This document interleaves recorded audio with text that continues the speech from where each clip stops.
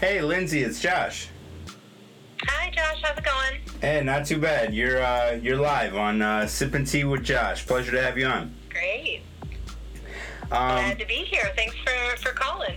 Yeah, certainly. It's such an honor because I know you have I'm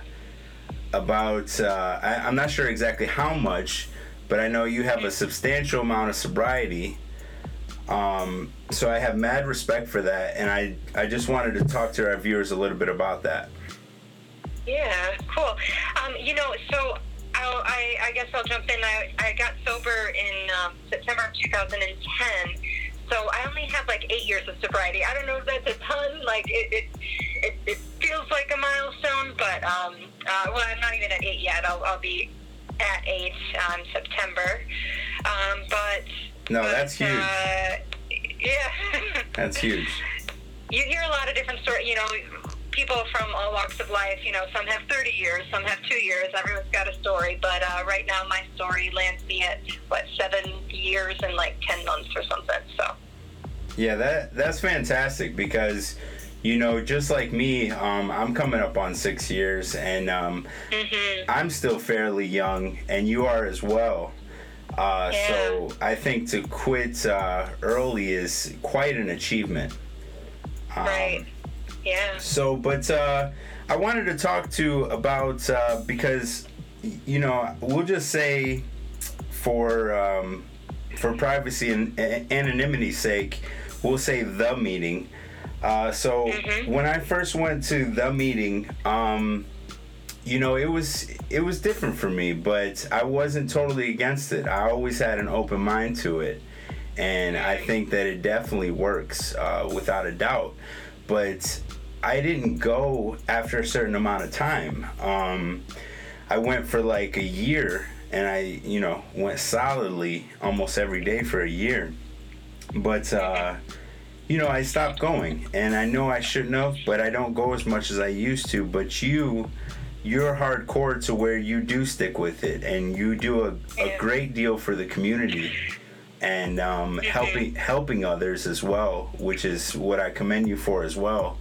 That's fantastic, so, but for you being a woman, because I noticed in that year that there weren't a lot of women there, at least younger anyway, and I mean of age, in their 20s, 30s. There's a lot of elder women as far as in their 50s or 60s, and there's nothing wrong with that, but I just think that it's kind of scoffed at in the younger generations about going to these places. What are your thoughts on that? Yeah, so I was very young. I thought I had a lot of drinking and using still in my future. 23 years old when I took my last drink, and I kind of thought my life was over. I had a lot of people telling me I couldn't drink, a lot of judges and police officers and doctors and family members and all that good stuff. But even that didn't really get me sober, get me to take my last drink. I was actually going to, the meeting for quite some time before I got sober. Right.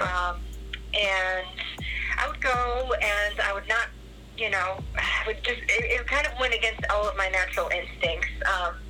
To be around people, to talk about stuff that's pretty personal, that I was kind of embarrassed about, and not super comfortable with at first, especially, and then to if you let it slip that you're new, then people introduce you to other people, or they might even clap for you at the beginning of the meeting, and I would just die. I would just shrink away. Oh wow! I was so nervous. Yeah. I was just so nervous to be there.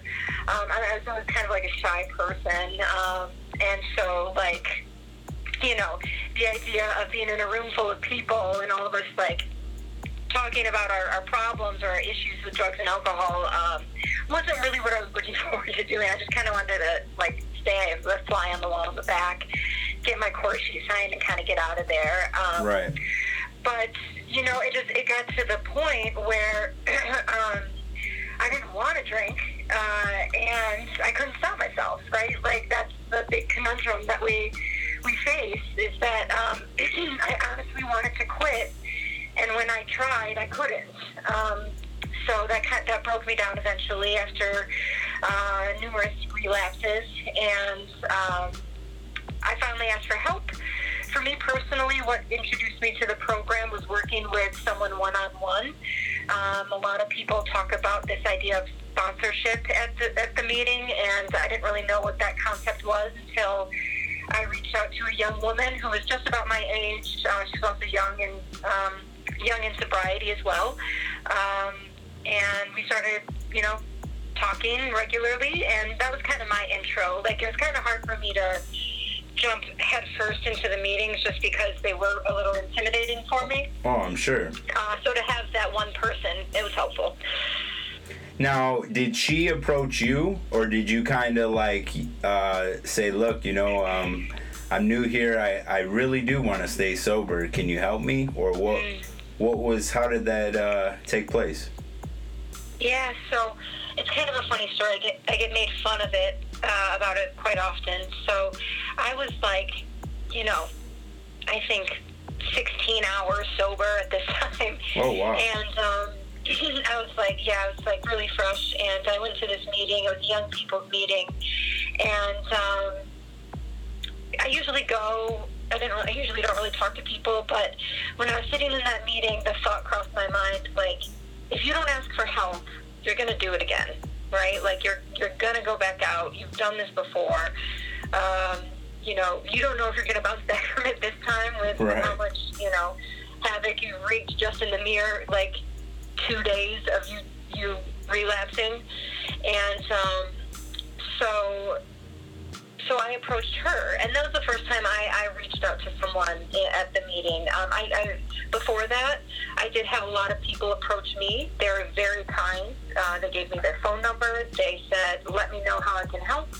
They said, now, let's talk. Did that creep you out a little, though? Didn't that kind of... Did that what? Did that creep you out a little, though? Because a lot of people, they do get overwhelmed. When people, it's like that person who is so nice to you, and you're like, hold up a second, this person is so nice. What do they really want? So. I know, totally. I don't know if it creeps me out, but it did overwhelm me. That's for sure. It felt like there was a little bit more pressure. Right. Whereas when I approached this woman, I knew nothing about her, to be honest. I was just she's sober, I'm not. Okay. And we just talked briefly, and we exchanged phone numbers. And so usually if that ever, whenever I talk to someone at a meeting, my MO was kind of okay, can't go back there again, Right. They know my name now, but again, I was kind of going off this idea hey, if I don't do something different, nothing's going to change, and I'm going to be right back where I was. It keeps getting worse. So basically, it takes bravery. It takes bravery to really humble yourself and say, I need help, and I commend you. That is so awesome of you to do that. At the time, it doesn't feel like bravery. Right. It feels, I was very nervous. I was very sweaty. I followed this poor woman to her car outside of the meeting. I was very meek about it, but she was super kind and not overwhelming. She just listens, talk to me and listens, and honestly, that moment kind of changed my life. Wow. Yeah, I mean, 8 years sober, I would imagine so. Mm-hmm. Are you still in contact? Do you speak to her and thank her, or? I do. We're still very close. She's no longer, my sponsor. Okay. But one of my best friends, I stood up in her wedding last year, and oh wow. Yep, we're very close. Yeah, that's fantastic. Yeah. Yeah, I always love when somebody helps someone, because when you are in that state of mind, and I still struggle with it today, because when you're sober, you want to share it with everybody. You're you want to shout on rooftops hey, let me share this with you. And a lot of people who are still in the midst of the struggle, they don't want to hear it. You know, they don't want to hear it. They don't want to be bothered with it. And it's so hard when someone is in that stage to reach out to them. So I really think it is a godsend that she was able to reach through to you. Right. Yeah. Yeah, definitely. And, you know, so what do you say? What do you say to the person, to the woman who is about in their 20s or so, and they do want to get sober? What do you say is doing this program? Is that the only way, or do you think they can do it on their own, or what should they do if they are kind of a little nervous or whatnot? Right. So my approach has always just been there are tons of different ways that work for people. This is just the one that worked for me. Right. You know, and I tried a lot of ways in terms of, I mean, you know, I saw doctors, I had therapists, but I don't know, I tried to do it on my own. I tried to do it through exercise. I tried to do it by not going out. I tried to do it by going out with certain other people or drinking a certain way, or, you know, it just like, I tried different things on my own, and, you know, I eventually would go back out, right? And I was looking for that long-term sobriety. I was looking for that, you know, I can finally make it through probation sobriety. Right. And so this is what I started. You know, I started on this journey, and it worked for me, right? Like, I think about a month or so in of being sober, I had never had that long before since I started drinking or using. And so, you know, another instance of this thought crossing my mind is like, wow, you don't have to go back out if you don't want to, you know, like you can have this whole life if that's what you want. Yeah. But, you know, I'm also, I don't know, I also firmly believe that you've got to find what works for you and just work it, right? Like, we all deserve to be happy and live the best life possible. So if the meeting doesn't work for you and it's not helping you get there, then you just got to find what does. And I'm just a supporter of anyone on that path to find out what works for them. Right. And I let people know too, like if it's not the meeting, then you got to find someone to help you in a different arena. Because for me, I can't counsel someone. You know, I'm not a therapist. I can only tell you, like, hey, I did this stuff and it worked. Sure. You can try that. If not, like, you have my full support to go find what works for you. Yeah. Now, did you in that time when you met her, so did you slip a couple times to where you kind of went back out, or what did you? Yeah, so like there was just this period of my life where I really, really didn't want to drink. Right. And I told myself I never would again. Or, you know, drugs were a part of my story as well. So like I you know, those feelings of like, oh my God, I can't believe I did it again. I'm starting to get flashbacks of the past 2 days and like what just happened, and I'm like, it's all coming back together. I'm never doing that. I'm never ever doing that again. I'm going to turn my life around this time. And then I would get like 2 weeks sober and go back out. Or then I would get like a month sober. I think it's the farthest that I've got, like the most time I got by myself. Right. And then I would just go back out again. And so like there were slips in terms of, you know, me not wanting to drink, but not really doing anything about it, just sort of white-knuckling it. And then when I started working a 12-step program, it gave me a little bit of structure. It gave me a little bit of accountability. It gave me a network of people who have gone through it before. So that I haven't slipped since I started working that program, which is pretty cool. Yeah, that's why I mean, I say that I don't continue, but I do go here and there, and forever I will always pay homage to the program, because I do know that is what got me started on my journey. Right. And it's not easy that first year. They say that, just keep coming back and get a year. And that's really what I had to do. But once I had that year, I felt so confined to, like, is this gonna be the rest of my life, like forever, just constantly going here? Right. So I kind of switched it up a little. I think that a lot of people's issues is when they don't stay sober, it's just out of boredom. It's like, or they may talk down on themselves, like, I'm no good at anything. I'm sober, but I have no talents, and this or that. And I don't think that's true. I think that we all have unique gifts that we just have to sort of tap into. And so I'm sure being 8 years sober, there is something that you tapped into that kept you to say, hey, this is my life now and I'm loving it. So what was that? Where was that defining moment where you said, you know what, I found this new path? Yeah. So a couple things came to mind when you were talking. You talked about that first year sober, and for me it was a big deal. It was pretty big because I just had this like idea in my mind of like, oh man, once I get to a year, everything's going to be so easy. Right. And then on the day that I celebrated 1 year of continuous sobriety, I actually had the worst case of food poisoning, and I was just like puking my brains out wrapped around a toilet for the whole day. Oh man, and sorry. Miserable, but it was hilarious because I was like, oh my God, this is exactly where I was a year ago today. Right. And I'm not even drinking. And it was hilarious. Yeah. But this time it wasn't of my own accord, right? It was like different circumstances, but it's a very funny reminder of where I could easily go back to.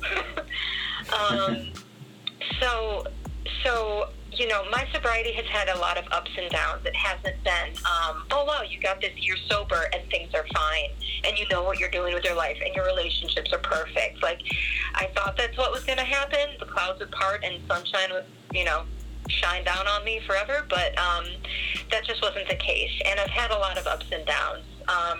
Some of them were, again, of my own accord. And so what I like about the program that I'm involved in is that it does offer guidance. It does offer guidance in a 12-step program. And when I follow those steps, when I do things like take inventory and look at my actions, I'm in a fairly good place. And actually, during my sobriety, a couple years ago, I wasn't doing those things, right? I was kind of like, hey, I go to these certain meetings. I see my friends there. Things haven't been too rocky as of late, so that's about the extent of what I was doing. And I did that for a while. I kind of coasted, and after a while, I had what I refer to now, looking back on it, as an emotional relapse. Okay. I started using things like men or relationships. I was really not spontaneous, but very reactive. So I would break up with one person, start dating someone else, and I moved out of my apartment. I, bought a house, changed jobs. I did all this stuff within the span of about a month. Oh wow! It was insane. Yeah, it was totally crazy. Yeah. It was a total emotional relapse, and I was just trying to find something to feel alive again or something. I don't know. I know exactly what you mean. But yeah. You've been there too? Oh, definitely. I know exactly what you mean. I found that to be especially within the second or third year. And I knew that going back wasn't an option, because I've seen so many things of, they say if you keep going, you'll see, you keep going enough, people will start messing up for you. And, as selfish as that kind of sounds a little bit, but it's true. I would attend and I'd see people start to slip or whatnot, and it's a shame. But when I came to, I also said to myself that I was gonna be my own role model for once. You know, that I wasn't gonna put my eggs in some basket to where I depend on this person for my happiness, or I depend on my family. I was, no matter what, even if I'm not happy at this moment, it's just a feeling and it will pass. You know, and if I allow it to pass, you know, and I think that's what people have struggled to do occasionally. So. Right. Yeah, and I've been there where I'm really good about that stuff, where I'm really good about kind of tuning in and listening to, hey, what's going on? Why do I feel like I need to quit my job right now? Right. You know, do all this crazy stuff, and like, you know, maybe just letting the moment pass as opposed to reacting to it. And I think that's where I feel that having that 12-step program is really, I've benefited from that. That whole process of looking at yourself, setting goals to improve and not be the way that I was before, taking action to uphold those goals, and, you know, it's been a great process for me. I've learned a lot about myself and how I interact in the world, what I have to offer, what I maybe don't need to feed into about those thoughts about, you know, hey, you're not talented. Hey, you don't know what you're doing. Everyone else knows what they're doing. Right. You know, you don't. Sure. So I can, you know, similarly to when I was getting first sober, it's like I can take a different path. You know, we all have these, you know, so many different paths in front of us most days.